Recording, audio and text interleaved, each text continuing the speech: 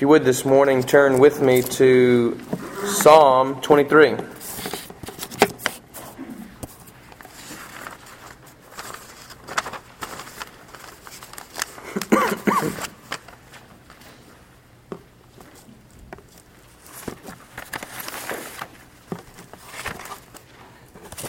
Of recent days, we have had several people to pass from this life to the next. And in particular, Psalm 23 is probably the most read passage at funerals. And for a reason.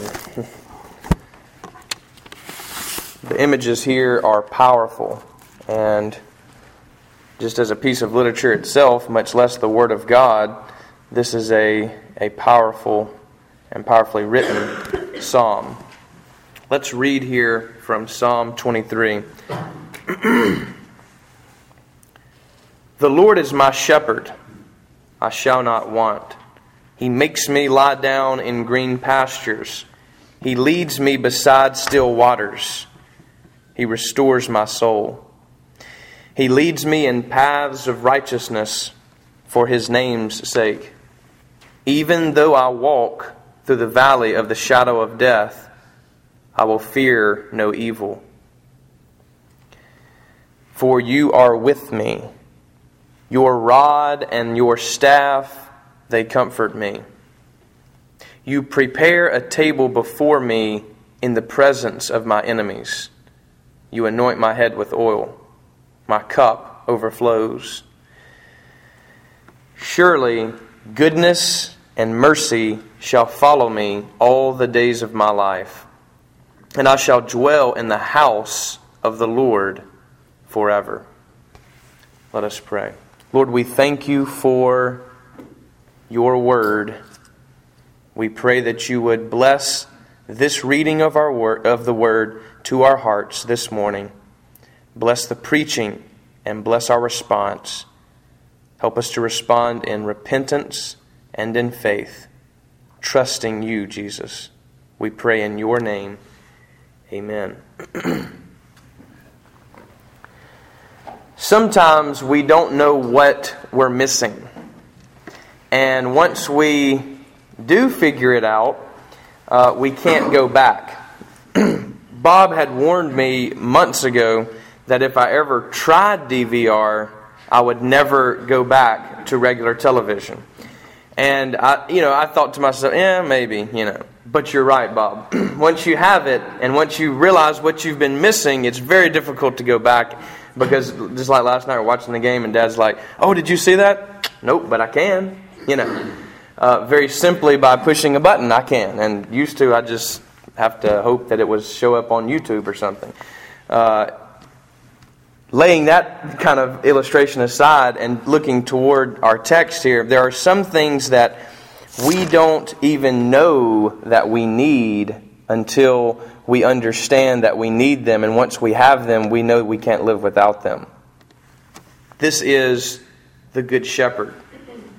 You may think you don't need a shepherd. You may have lived your life as if you don't need someone to shepherd you, or a good shepherd. You may not understand the image. And so this morning I want to explore one of the most well-known psalms in the Bible and see how it relates to Advent, to the coming of Christ Himself among us as one of us. The Lord, or Yahweh, is my shepherd. This is David, who is considered and calls himself even the shepherd of Israel. He's been put in charge of their protection. He's been put in charge of guiding them, of leading them. He knows what it means to lead. He's led all his life. He's been the anointed one for Israel. Remember, when he was chosen among his brothers, he wasn't the strongest. He didn't even look really like much of a king. He looked ruddy, red. And he would not have been chosen by Samuel on the outside externally, except for the fact that God said, I don't look on the external, I look at the heart. And so he chooses David. Saul looked kingly. David did not. And yet David is the exemplar king, if you will, the one that defines kingship for everyone. In other words, when you get to 1st and 2nd Kings, where it talks about the kings, and when you get to 1st and 2nd Chronicles, guess how the kings are judged upon David? Were they like David? Did they have a heart after God? You know, David being king could have erased Psalm 51, could have covered up his adultery and his murder. Kings did this all the time. They tweak the record books. My goodness, our government does that. And yet, we see cover up after cover up all the time in businesses and all kinds of high profile cases. And yet David bears himself. That's the point. He has a heart after God. Even in his failure, he still has a heart that looks like God's. It's to not hide, but instead to bear oneself. He does try to hide for a year, and then Nathan points his finger in his face and says, you are the man, and he repents on the spot. He could have had Nathan killed. And here, the shepherd of Israel, even with his faults, says, you know what? I may be the shepherd of Israel, but there's a shepherd over me. I'm more the under shepherd of the good, great shepherd, God. You shepherd in your life. You oversee the protection of your children, the guidance of your children, the food, the nourishment of your children. Pastors are not the only ones who, and pastor, by the way, is also a shepherding type of term. But you're a type of pastor at your house. To your wife. To your husband. To your children. To your friends. To your family. We are all shepherds in some sense under the good shepherd. And the question David would ask us this morning, is he your shepherd? He says, because he is my shepherd, I don't need anything. I have no wants.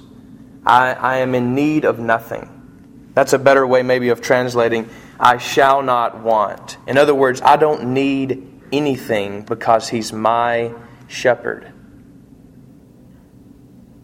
Christmas, we say, ought to be a time of giving. But in most of our minds, and especially in the minds of children, and I'm still trying to understand how to curve this. But in most of our minds, we look at it also as a time of giving, but receiving. There's got to be some kind of mutuality. If I give, then I'm going to receive. Just to use an illustration in our family, I wanted to get my brother a Saints shirt. So I buy him a Saints shirt, and we weren't supposed to be giving gifts or whatever. And next thing I know, now we have to give everybody a gift just because I broke the code and wanted to give my only brother a Saints shirt because I was in New Orleans. Who would have thought that it required now me giving? Giving ought to come from the heart, not from a code of conduct, in my opinion, but that's apparently not how the family works, and they don't see my opinion as very high. We say it's a time of giving, but really it's a time of wanting. And the commercials, the TV ads, the billboards, even when you see somebody leave with a huge thing, you just feel like you need to go buy stuff. Sales everywhere, asking you to come in and buy, and not give. It's a time of getting. It's a time of wanting. And we feel during this time when new things come out, new games, new gadgets, all type of new things are just everywhere, overloading our system. We desire more than what we have. We feel like the grass is greener on the other side, to use a very sheep-like illustration.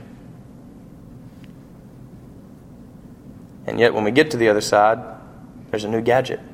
There's a new toy. There's somebody else who has more than me. You know, what I've think I've learned in life about things is that even the richest of people, there are things they can't have. A rich person will never have my life, my boys, my wife. Can't buy that. My house. May not be the biggest house, but you know what? They can't have what I have, my backyard. Simple things. They may have a lot, but you can only enjoy so much in life. And the rest you just forget about. I mean, there's a lot of toys that are forgotten about by my boys. There's a lot of things that I own that I don't even know I have. It's somewhere up in the attic. Stuffed away. As if I'm going to use it again. Which is why every 6 months or so I go through and cleanse myself of those things. Or at least I try to. Some things I hold on to. In a time of want, David says, I don't need anything. It wasn't just because he was king and had a lot. This is deeper than that. This is at the heart level. This is even at the marital level. I have everything I need. At the child level, I have everything I need. At the self level, I have everything that I need when I have my shepherd, Jesus Christ. Notice this. He makes me lie down in green pastures. Makes me always troubles me when I read it. Makes me lie down? I don't like that idea of making me lie down. What does that even mean? I thought God leads us, which is what He says twice here. Lead. But He says here, He makes me lie down. Why is that? Probably because I'm so fidgety. Probably because left to my own things, I would be running around constantly, shaking my leg and not being still. And there are times in my life where I don't need to hustle and bustle. One of the most common responses when I ask people, how's everything going, man? Oh, just been busy. It's not always good to be busy. We act like being busy is a sign of being productive. That's not the way the Bible views busyness. He makes me slow down. He makes me lie down.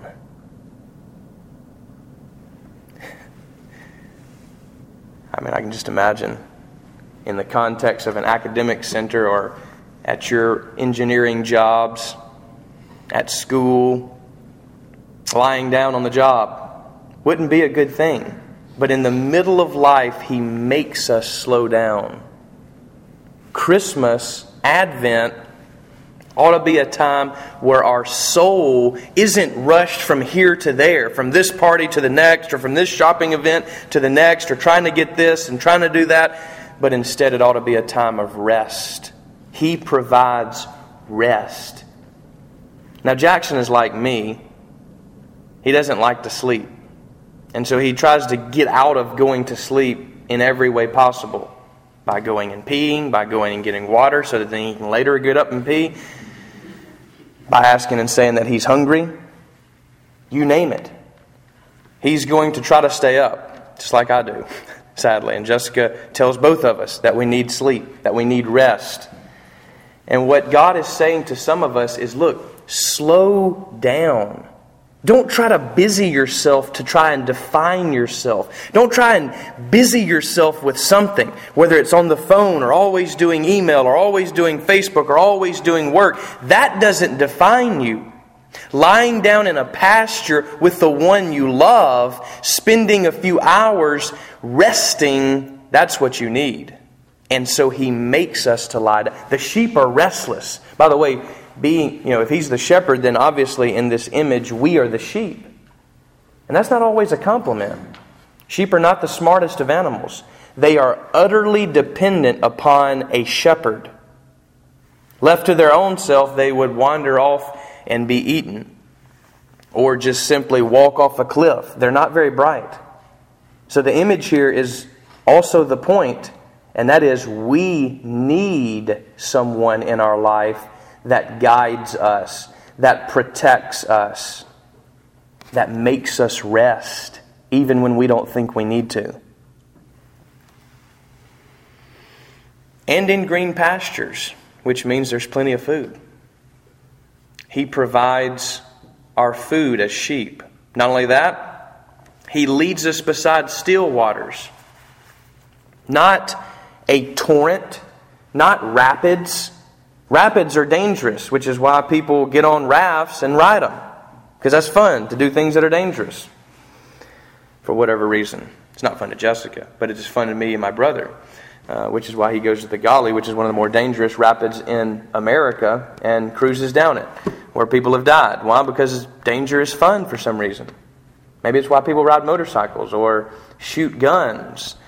Being close to things that are dangerous is exciting. And here, sheep don't like excitement. Apparently, sheep don't need danger alone. Instead, they need still waters, waters that are not gushing so that you can't drink from them, but instead are drinkable, are quiet. I mean, the picture here that's painted, lying down in green pastures, still, reminds me of the Windows XP background. Do you remember that little, whatever background scene, with the hill? You don't remember that? The green hill? That's what comes to mind. Peaceful, serene, calm. Very unlike Christmas, isn't it? You've been to those department stores recently? Bumping around and traffic and people that are really not that nice. This is a different scene. Advent in our hearts ought to be a different scene. He's leading us beside waters that we can drink from. Now he changes the image slightly and says, He also restores my soul. So he's using a very sheep shepherd type image, but then he says, my soul. He restores. This is meant to restore you, to renew you. Advent ought to be a time of renewal. God is offering for your soul. Some of you have not rested in your soul in a long time. Your soul has been troubled, or you are struggling, or there's heartache, or there's brokenness. And He's offering restoration. He's offering renewal. A quiet place for your soul. Just as you need rest for your body, your soul needs rest. Some of you, when you sleep, your soul still is in turmoil. That's why you don't sleep very well. He's offering rest for those who are weary, for those who will follow Him and be led down, as He says next, paths that are right. Righteousness is kind of a big word for that, but basically He's saying, I'm going to lead you in the right paths.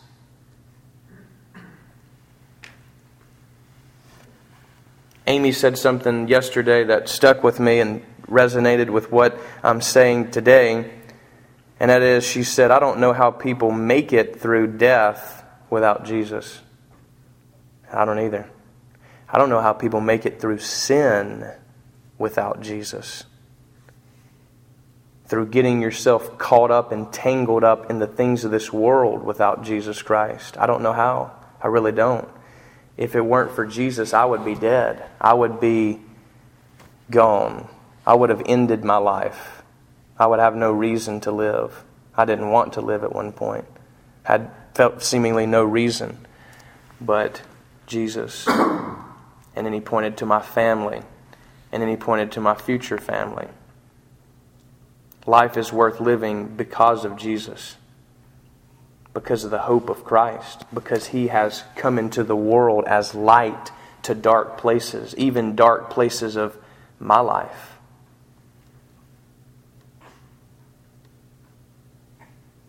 He leads me on the right path. Why? Why does He do all this?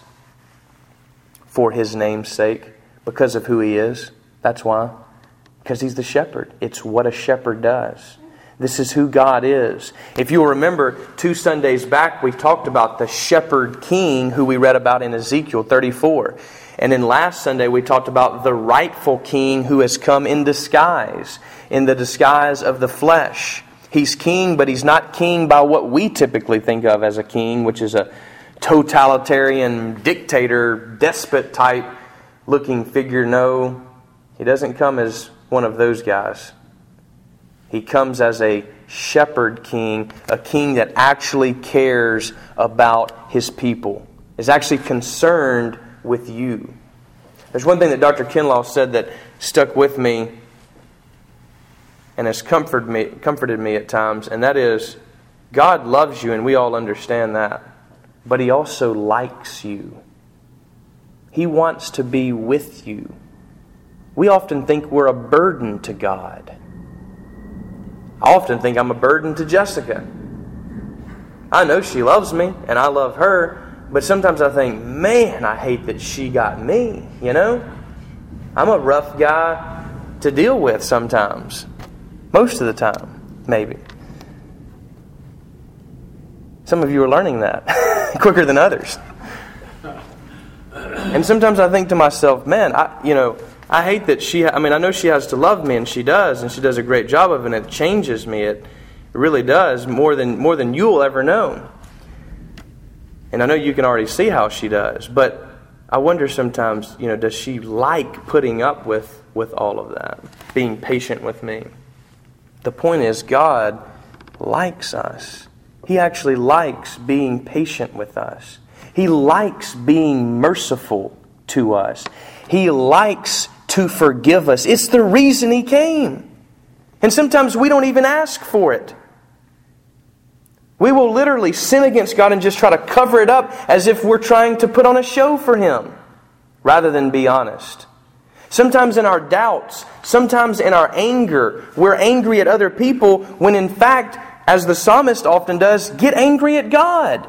He likes you. He would rather you come and talk to Him, even angry, than not talk to Him at all. Bring whatever it is you feel or have to God. He's our shepherd. Notice what He does next in verse 4. Even though, or even when I walk, notice that, no longer is He doing it. He doesn't lead through the valley of the shadow of death, but instead, even when I have to go through this, even when I find myself in the pits, not on the mountaintop, where the sun is always shining, where the wind is always blowing, where things are moving and you can see for miles, but instead in a valley where the view is limited, where there are shadows that are lurking and following you all around. Shadows that you can't escape. Things that scare you right out of your pants, to take a line from Dr. Seuss.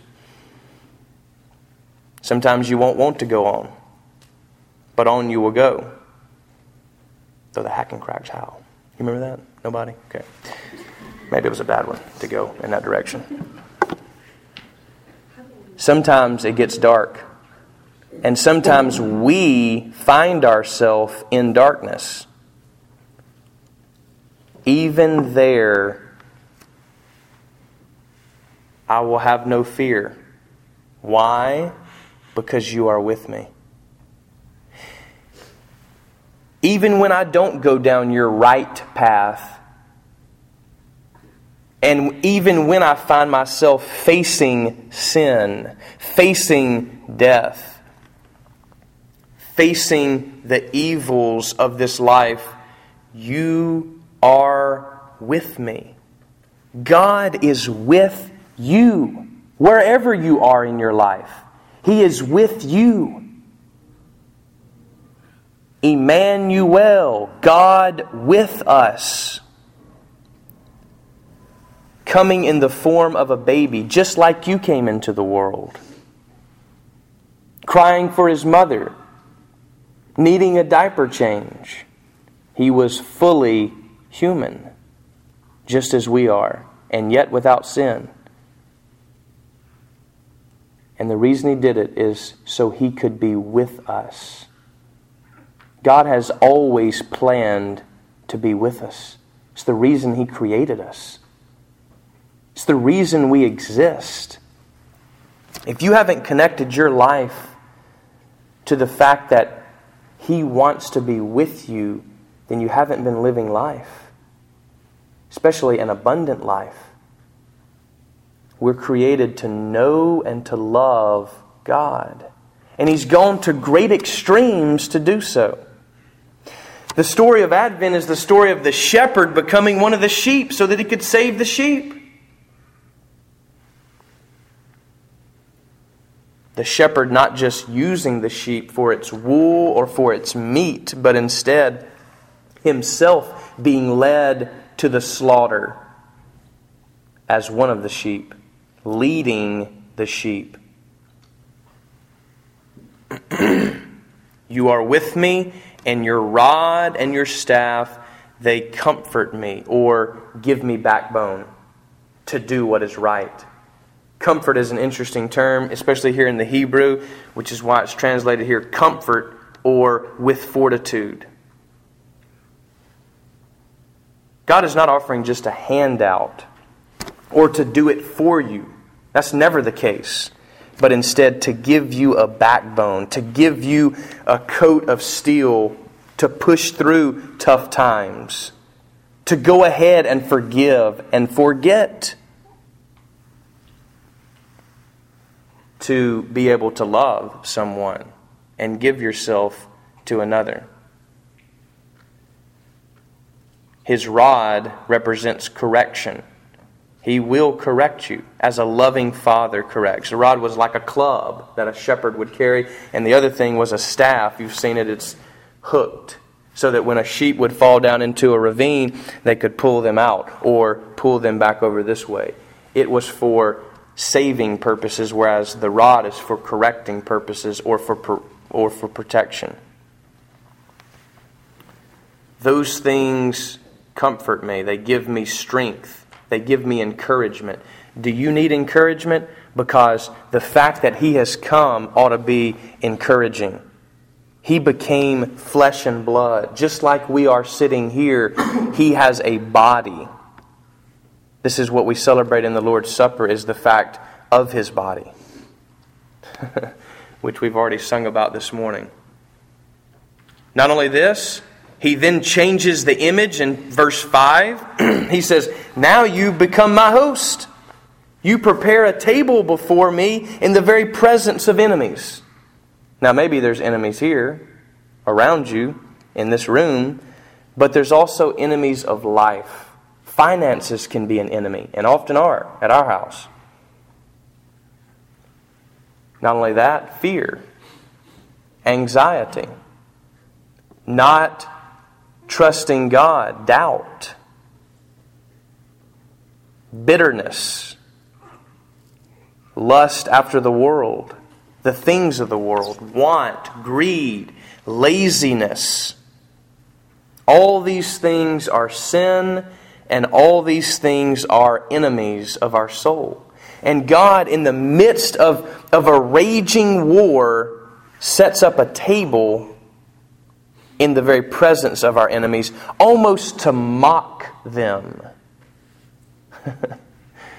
Almost like, yeah, I know you're drooling over killing me, over taking my soul, over death and destruction, which is exactly what the forces of evil want, what Satan wants for you. I know your accusations are flying all around, and yet God slowly prepares His table in the very presence of everything else that's going on in the world, and asks us to sit, and He be the host. In the ancient world, the host actually was obligated legally to protect his guest with his own life. So in other words, if somebody asked to kill the guest, you would have to first kill the host. You talk about hospitality. It's going to the extreme in our world, but here, this is exactly the scene. And not only is He our host, but He also honors us with oil on our head. And also, there's plenty. I don't know if you ever asked for a refill on your drink, or maybe some of you, when you're out at a restaurant, complain because you're not getting enough. You know, if they only filled up, if your glass was fully empty and they only filled it up halfway and left, you would be interested in that. If they poured it all, who cares? You're just spilling it out. Well, you have plenty, obviously. And God has plenty to go around. My cup overflows. I don't need anything because I'm overflowing with blessings, with everything I need. And then notice this image, lastly. Verse 6. Surely goodness and mercy shall follow me all the days of my life, and I shall dwell in the house of the Lord forever. A better way of translating this is goodness, or the good creation, the good order of creation. In other words, the way things ought to be. And even when things aren't the way they ought to be, God's mercy that corrects things. So the way things ought to be, the good in life, and also the mercy of God in life, those things are pursuing me. They're tracking me. They're in hot pursuit of me. I can't get away from them all the days of my life. You ever stopped and thought you cannot get away from God? Even in suicides, you don't get away from God. You don't get away from life. That's why it's never the answer. In sin, you don't get away from God. In being good, you don't get away from God. In ignoring God, you don't get away from God. Jackson tries to ignore me sometimes when I'm messing around with him and picking on him, I won't say what about in particular, but because it's embarrassing to him. But nonetheless, I always mess around with him about stuff, and he tries to ignore me. But at the end of the day, he has to live with me. He sees me every day, sadly, for him. He can't get away. Same thing with Jessica. I get on her nerves, but she's not going anywhere. At least not that I know of. And as my grandpa always says, Betty, if you leave, I'm going with you. Goodness and God's mercy, His hesed, His covenant faithfulness are going to follow me all the days of my life. And that's what God is going to do. And here's what I'm going to do. I'm going to dwell in God's house forever. In His body. In His tabernacle. Forever. Do you know this good shepherd who has come? Do you know what you're missing? Just as Bob warned me, once I go DVR, I'll never go back. And it's true. I'll pay the extra $5. It's worth it. Is Christ worth it this morning? Do you know what you're missing and have been missing? Have you found your Savior? Do you know the rest that He has to offer you? Do you know the plenty that He has to offer you? It's interesting here that He offers both food and water, which is exactly what the two sacraments are of the church, of the Lord's Supper and of Holy Baptism. This morning is a time again of reaffirming your baptism and coming to the Lord's table, the table that He prepares before us in the very presence of all our problems, of all our hustle and bustle, of the busyness of our lives. This morning, He goes further than just an image of us being dumb sheep, but to an image of being a guest at His table. And then finally, a family member in His house. This psalm increases in its depth of who we are. Do you know God on a sheep level? Do you know God as a guest at His table? Or do you know Him as family? He is our brother.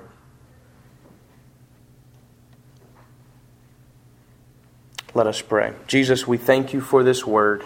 As we partake of Your body and blood this morning. May it nourish our soul. May you renew both our bodies and our souls.